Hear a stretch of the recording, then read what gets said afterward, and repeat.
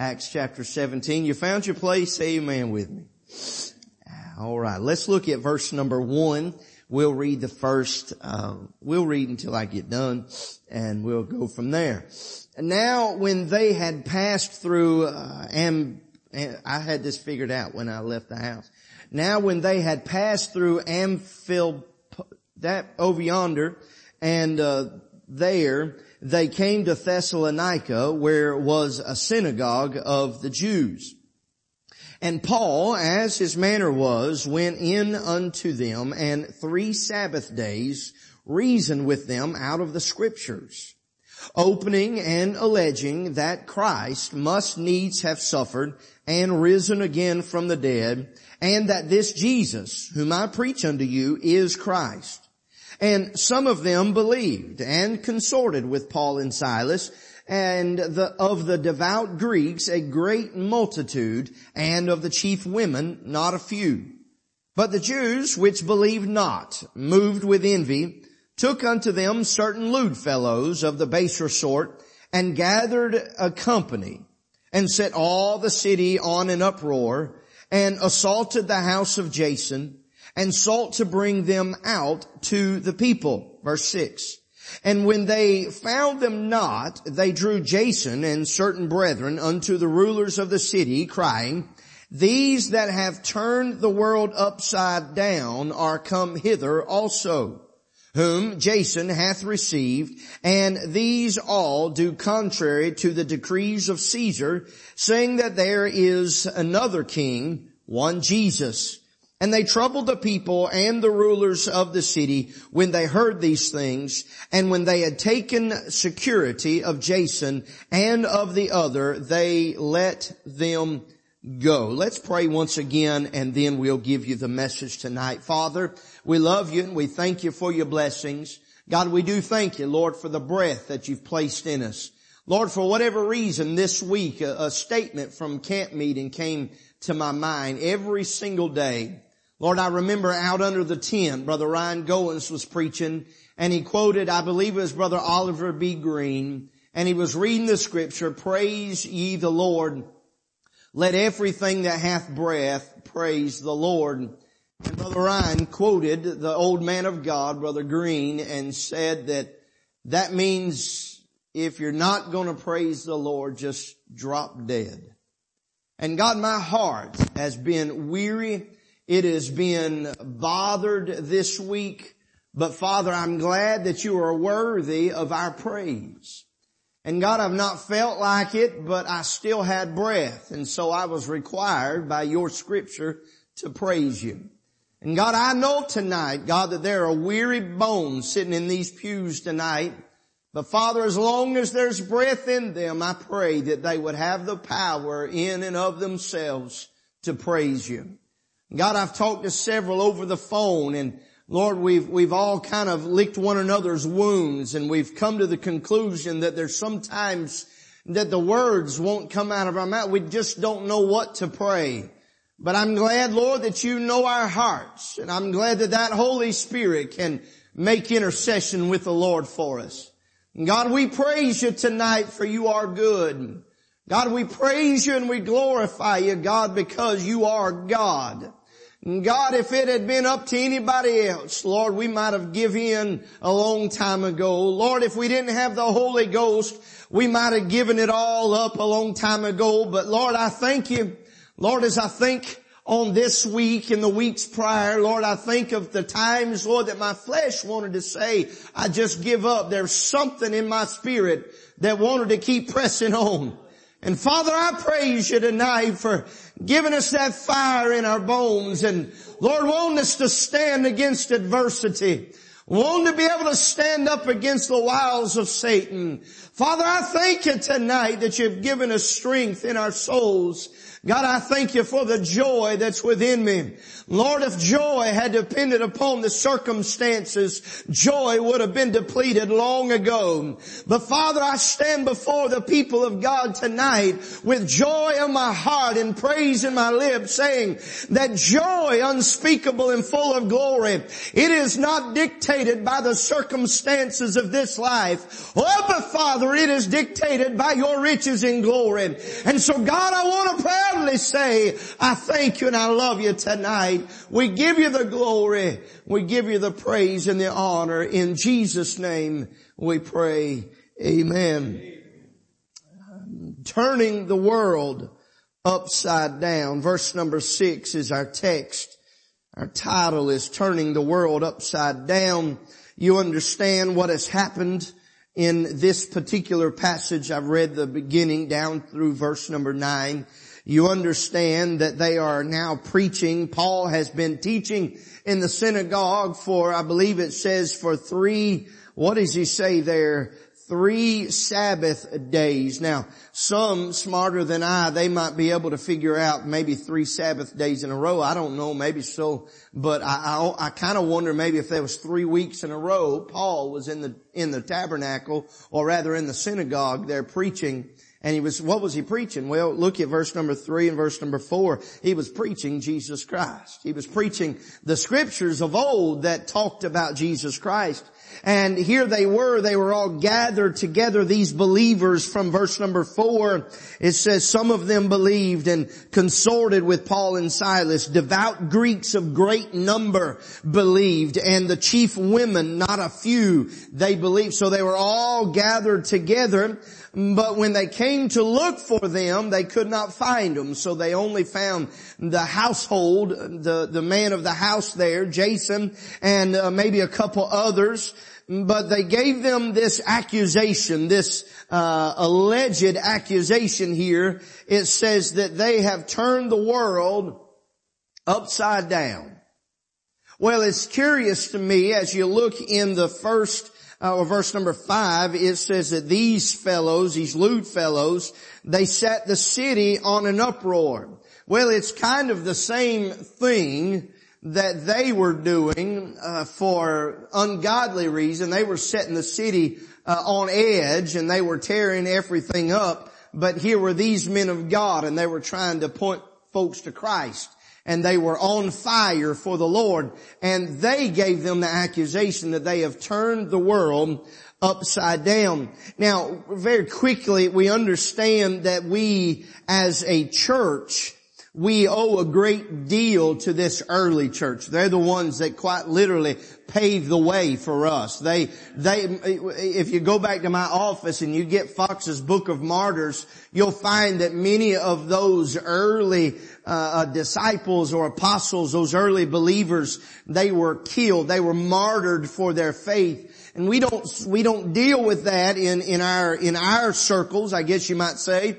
There's not a lot of people being put to death, at least in America, based on our belief in Jesus Christ or for telling about the Lord Jesus Christ. But it happened here. It happened throughout the book of Acts and even early or later in some of the Gospels.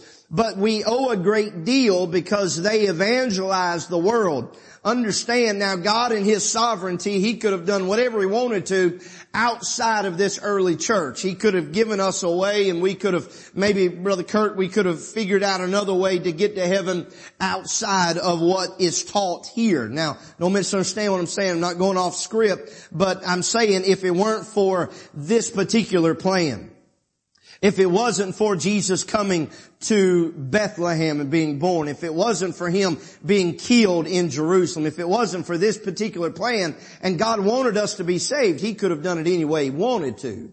But this is the way that He designed it. This is the way that He came. But because of that, these men, these disciples and apostles, they evangelized the world. They went everywhere preaching the Lord Jesus Christ. They preached His death, burial, and resurrection. In Matthew chapter number 28, Jesus gave them the Great Commission, and He says, "Go ye therefore and teach all nations, baptizing them in the name of the Father and of the Son and of the Holy Ghost." And so they were faithful to that message today. But my challenge to you is this evening is, are you faithful to this commandment, this great commission? Go ye therefore. If you're reading it, you are the ye. You are the one he's speaking to. And we understand that the challenges that they faced and what we faced are completely different.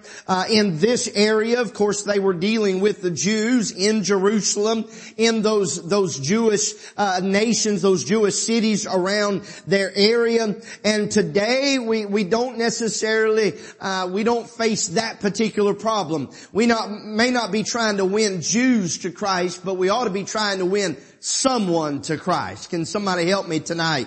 I just very quickly, and these may not mean anything to you, but Christians are an absolute minority in our nation. There's, as of 2010, that's the latest study that I could find. In 2010, 31.5% of Americans, of the world, not of America, but of the world, say that they are Christian. Now we've established it. That may mean anything. That doesn't mean that they are born again Christian, but that just means they're not Buddhist or they're not Muslim, something along those lines. Now, conversely though, the Muslim population is about 23.25%. And rising. 2 years ago, this number was about 2 points lower. It was in the 21% area. So, just in a matter of 2 years, you understand that these numbers are rapidly changing. The Muslim population is rising while the Christian population is decreasing.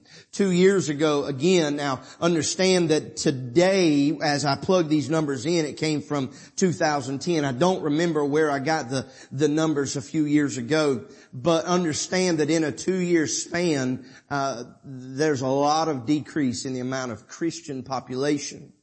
So with that being said, I'm trying to paint a picture here of the fact that we need to turn the world upside down. Listen to this. There are people being born faster than they are being reborn. There's more people being born into this world than are being saved.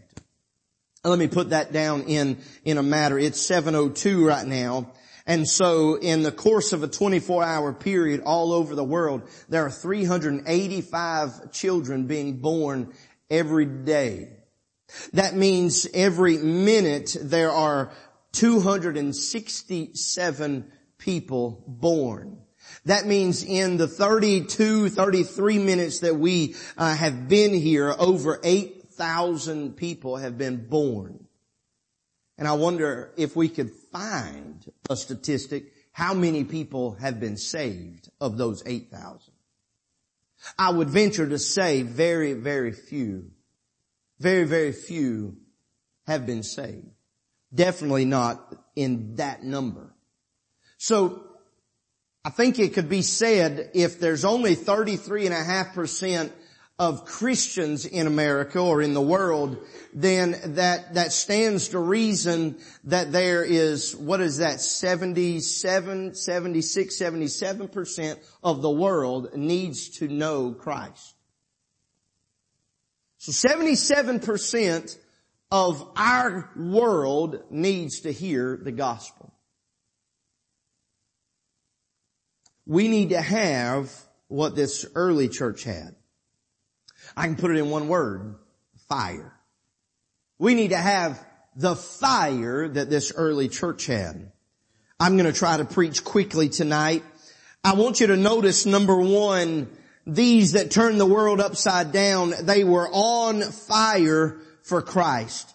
If you look with me in chapter number 2, verse number 3, I believe it is, the Bible says, "And there appeared unto them cloven tongues like as of fire, and it sat upon each of them. We understand that this is the day of Pentecost, and here it says that there were cloven tongues of fire. Now, sometimes our minds can play tricks on us. If I can boil this down to the most basic, there was fire that was the Holy Ghost of God, sitting, whether figuratively, whether literally. I believe literally, because the Bible says it. I believe on everyone in that room. I believe that the fire of God fell in that room and rested upon these individuals. Not only did it rest upon them, but it did something in them. It changed them. What was in them had to come out. It was at that point that they were on fire for God. Understand that the people that we're talking about is the people that slept around the Lord Jesus Christ. These are the people that sat at the supper table with the Lord. This is the one that helped feed the 5,000, that carried the 12 baskets home to the little lad. This is the one that watched Jesus walk on water. And yet, here they are going one step further on this day of Pentecost, and they are being touched by the promised Holy Ghost from back in John 14. It is now resting upon them,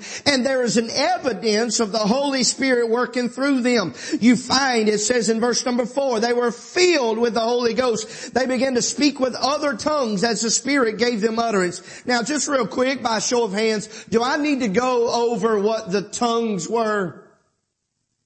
All right, I'm not going to waste your time with that tonight. Understand just quickly, that wasn't no holly baba laba laba. That wasn't none of that garbage. That was simply whatever tongue they could understand in. That's what God gave them utterance to speak. If you can speak Mexican, if you can speak Spanish, then that's the only language, then God would give them the language of Spanish to speak to you. Maybe they spoke English, but they heard in Spanish. I don't understand it all, but I do know that it wasn't any of this other kind of charismatic garbage. But there was an effect, not only because of the filling, not only because of the fruit of the filling when they began to speak, but the Bible says that the clear evidence of that they were on fire of the Holy Ghost is that the people were being saved. If you turn your page in chapter number 2, you'll find that there were people from Parthian, Medes, Elamites, and Judea and Pontus, Asia, Phrygia, Pamphylia. All of these people, they trusted in the message of Christ. And so they were not just out there speaking. They were not just having a get together, but they were preaching Christ in the power of God, and the people began to listen. Understand that I know exactly where we are. We're in South Georgia. Here we are. We're right on the line of Plains and Americas. We're in Sumter County. We're at 817 U.S. Highway 280 West, Plains, Georgia 31780. I understand that on this property there will probably never, as far as humanity is concerned, there'll probably never be 3,000 people under the sound of my voice. And quite honest, I'm okay with that, because that would scare the fool out of me. But I do know this, that no matter who it is, or whether they're living in high cotton, or whether they're with absolutely nothing, the Word of God is the only thing that's going to reach their souls. Whether they come in off the street, whether they come in limping, whether they come in with no clothes and no money in their pockets, or whether they've got the finest that money can buy. I want you to know tonight, if we're going to turn the world upside down, we're going to have to be filled with the fire of the Holy Ghost. And the only true proof of that is preaching the Word of God and people being saved. Missionaries said some time ago, I'm talking years ago, and I don't remember the missionary's name, I couldn't tell you. He said the proof of a Christian is another Christian. The proof of a Christian, the proof of your Christianity is another Christian. Now, that's hard to number. That's hard to understand, because sometimes, Brother Stanley, God may place someone on our heart. We may witness to them, but God has someone else, in the harvest. We may plant a seed. Another may water. Another may pull that fruit off and they actually get saved. So I don't want you to say, well, how many people have you led to the Lord today? That's some Hyles Anderson stuff that liable to get you into trouble if you're not careful, because you'll be basing your salvation on words. Can about 3 people help me right there? But I do believe tonight that if we're going to be filled with the Holy Ghost of God, it's going to have to come out somehow, and it's going to come out by the Word of God, but the result is going to be somebody's going to get saved.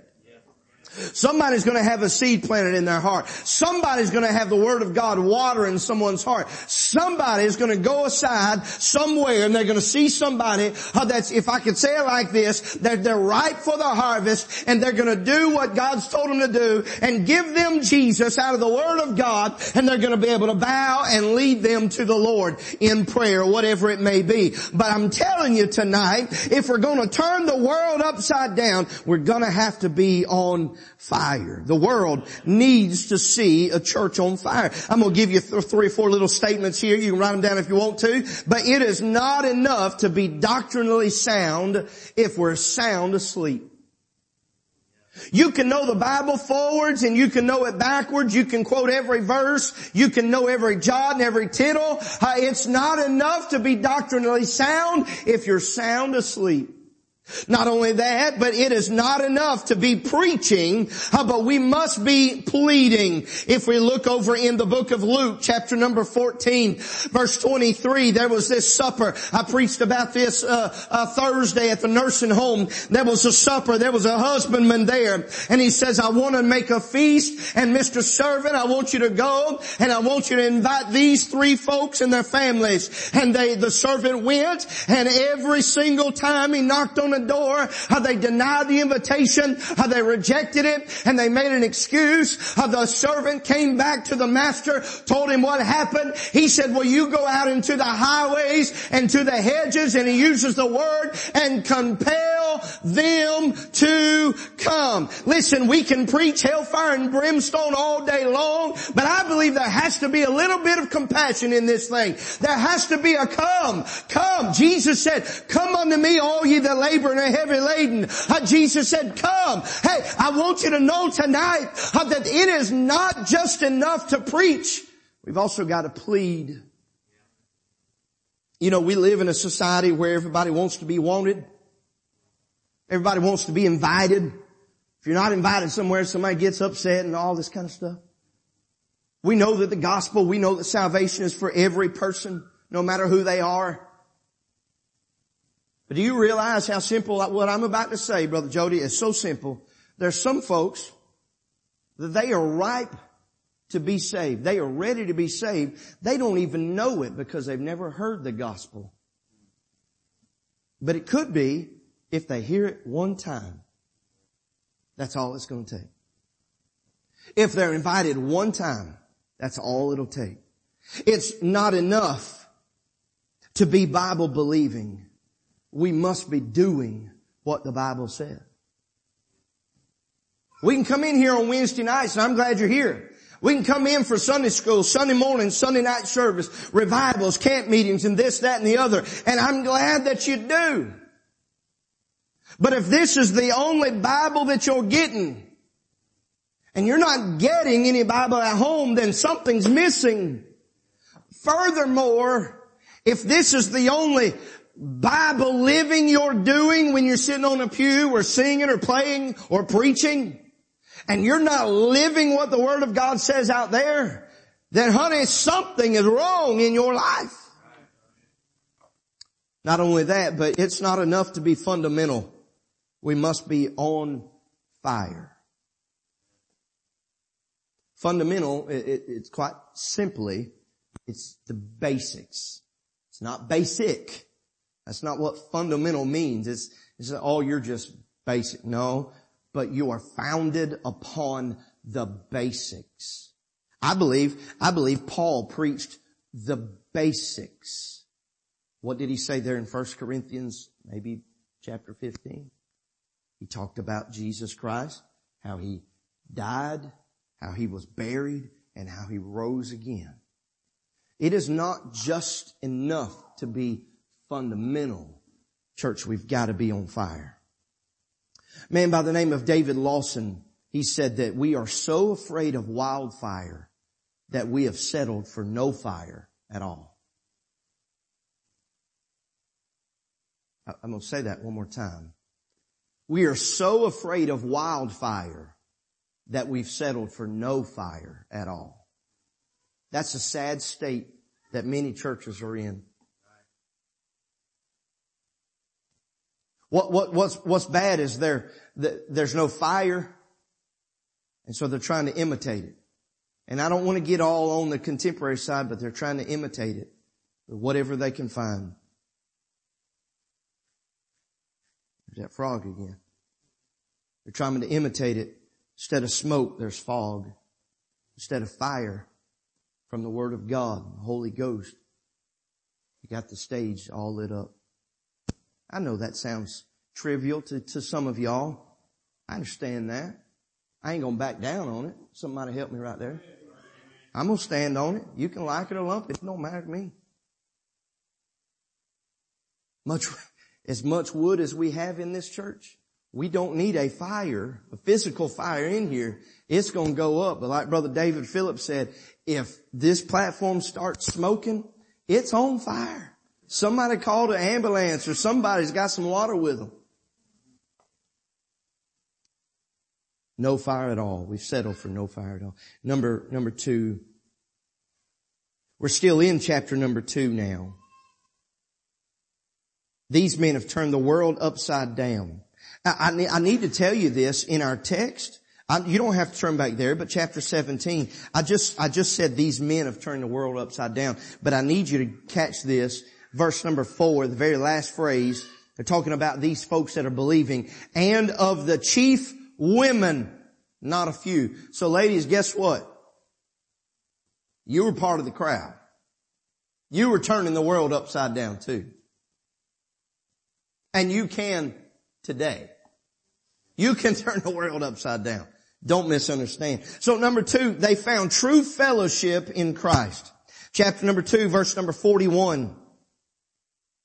Then they that gladly received his word were baptized and and the same day were added unto them about 3,000 souls. Verse 42, they continued steadfastly in the apostles' doctrine and fellowship and in breaking of bread and in prayers, and fear came upon every soul, and many wonders and signs were done by the apostles.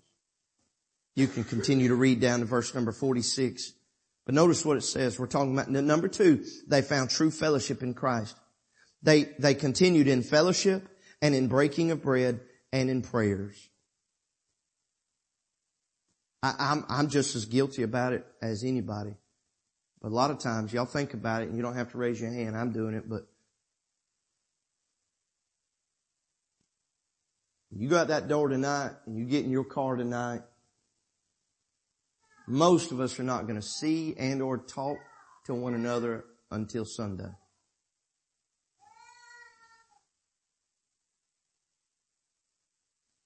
Sunday night, see y'all later. Most of us are not going to talk to one another until Wednesday night. They continued in fellowship, in faith, in doctrine, in prayer. It was a daily thing, Brother Terry. Me and you, we're nearby neighbors. We don't hardly talk unless I need something from you or you need something from me or we come to church. I'm guilty. I got my family right there on the third pew. I don't talk to them.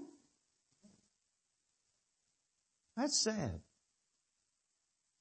Just in case somebody's listening to the recording, I don't talk to them not because I don't like them, but they're just across the way. I've talked to Brother John Smith more in the last couple of weeks than I've talked to him in a couple of months. And you know what? You want to know why? I'll tell you exactly why. Because Brother John has called to check on someone, on me. He's called for a prayer request, or he's called to praise the Lord. You know what that is? That's fellowship. That's fellowship. And these people here in this early church, they were turning the world upside down because they found true fellowship in Christ. We were taking pictures yesterday, and the lady, she got a hold of Ashlyn and Braylon, and she said, all right, I want y'all to kind of wrap your arms in one another and get real close and even put your cheek on the others. And you could see the sister love coming out saying, ugh. But they're blood. I've seen it in some of your children. They don't like one another until they get maybe a family of their own. But guess what we are? We're not just friends.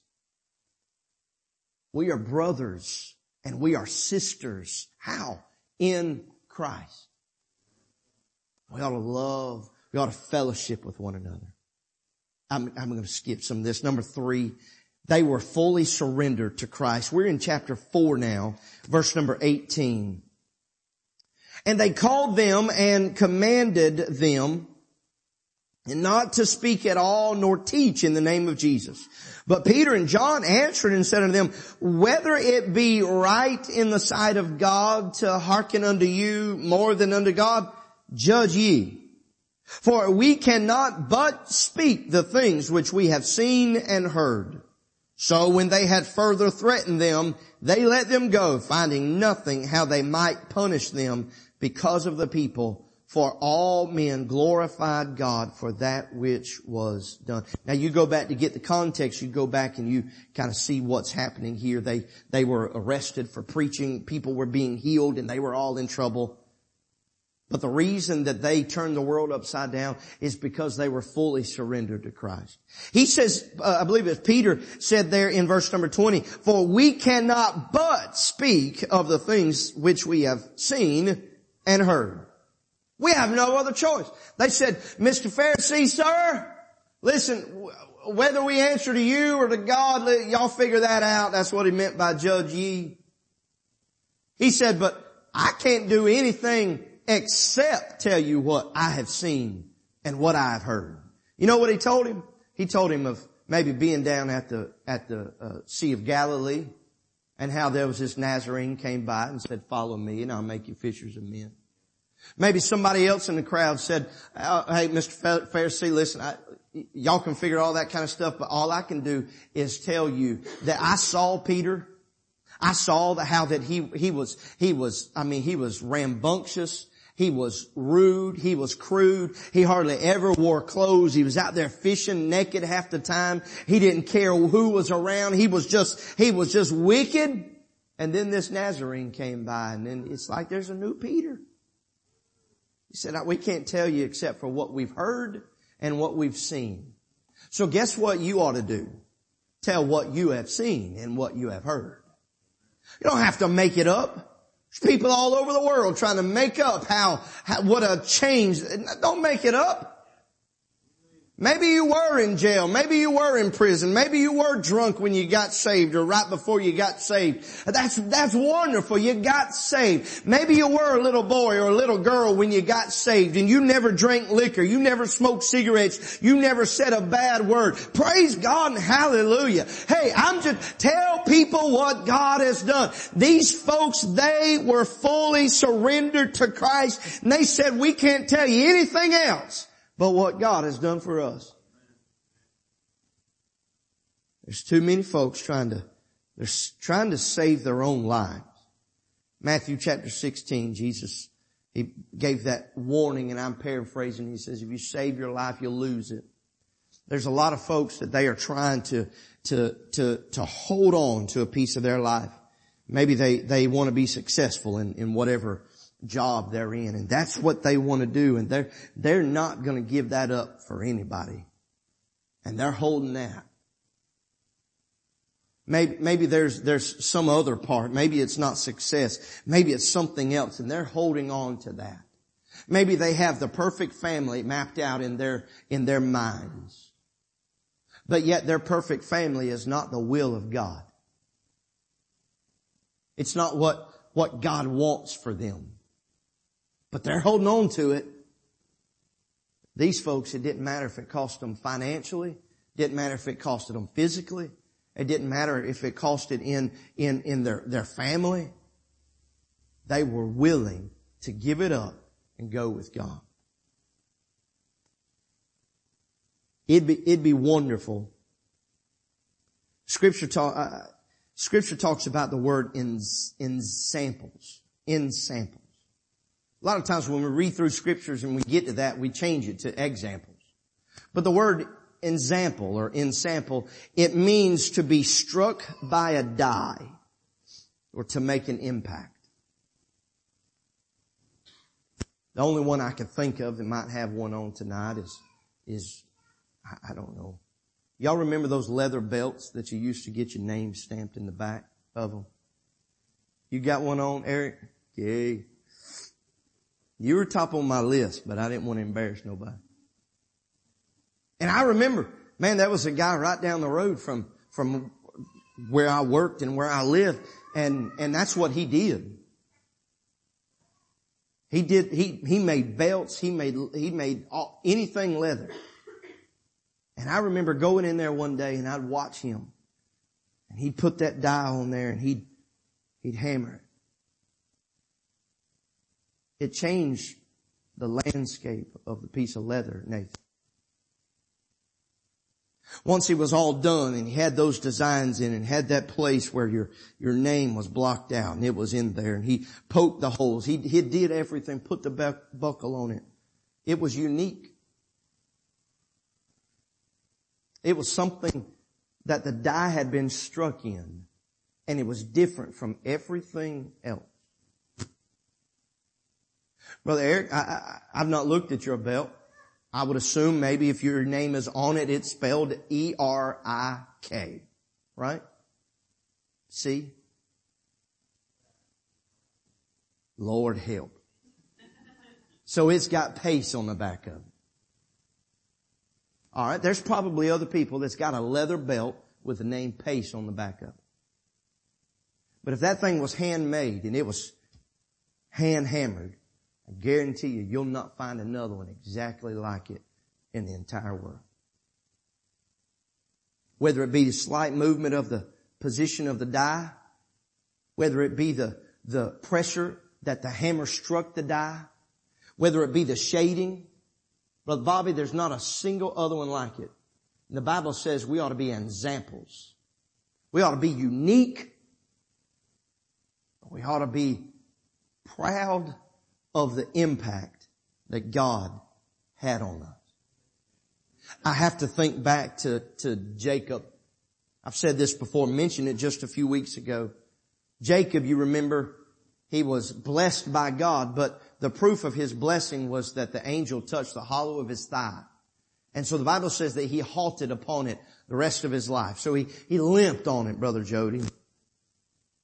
And everybody that came by, what's wrong with your hip? The Lord blessed me. He was impacted by God.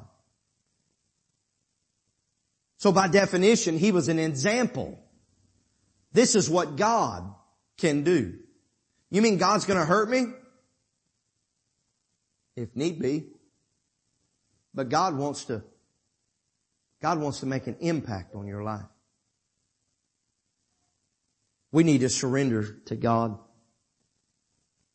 Let's get a song of invitation tonight. We need to surrender to God. And I want to speak personally for a minute. I've got a list here. I want my time to be surrendered to God. I've been very transparent with this. There's sometimes that my mind, it gets so cumbered about with everything that sometimes I just have to turn everything off.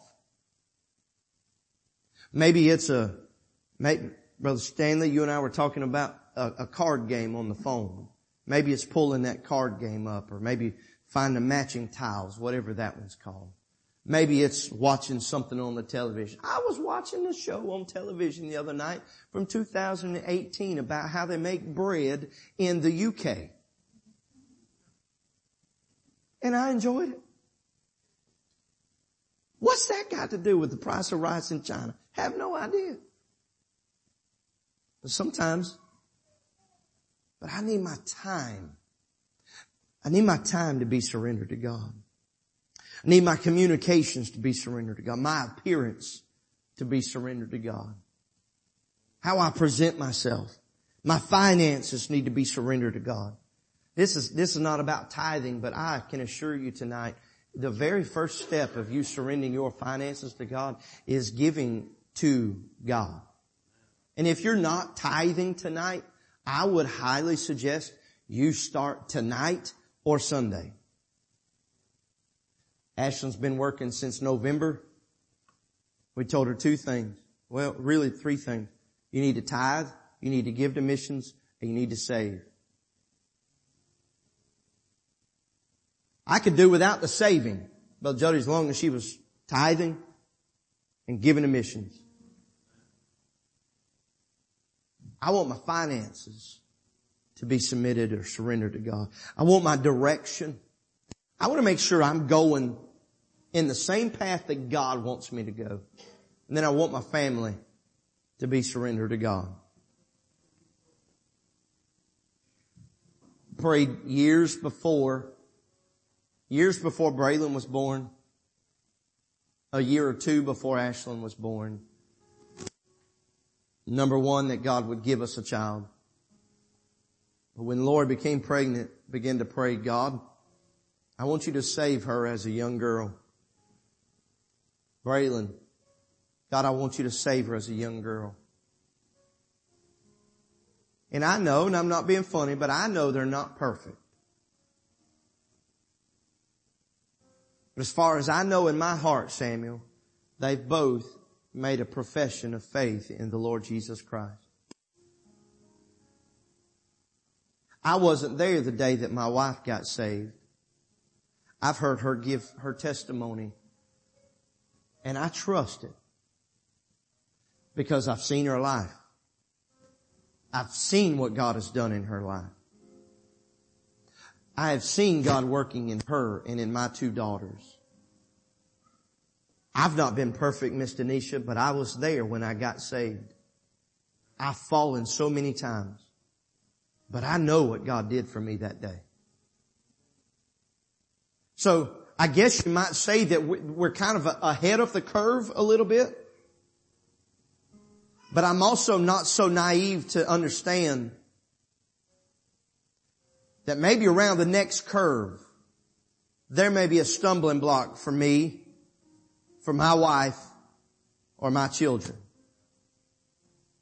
So tonight when I say I want my family to be surrendered to God, it's not, okay, God, they're saved, hands off, you do whatever you want. No, honey. It's every day and an every night prayer of mine. God, I want you to keep them.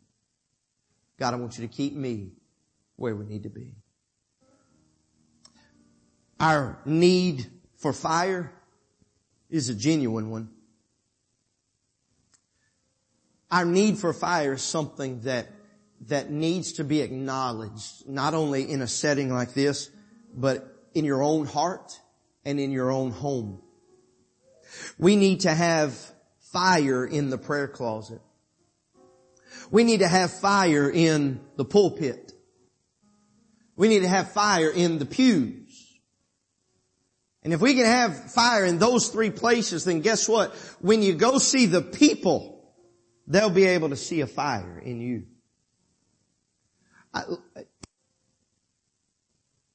You do understand tonight that if there's no fire in the pulpit, the people in the pew will know it. This is what I truly need you to understand. If there's no fire in the pews, the pulpit's going to know it.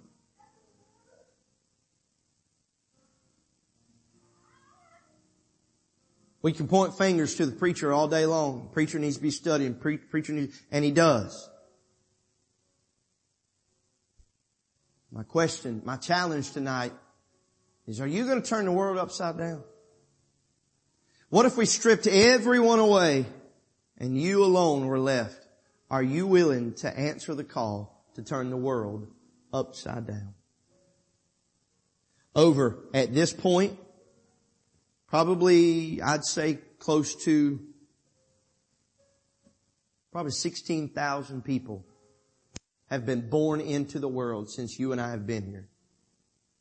And I realize they're infants, but they got a mama and they got a daddy. They will grow up to be little boys that needs the Lord and little girls. They will one day grow up to be mamas and daddies. Are you willing to turn the world upside down?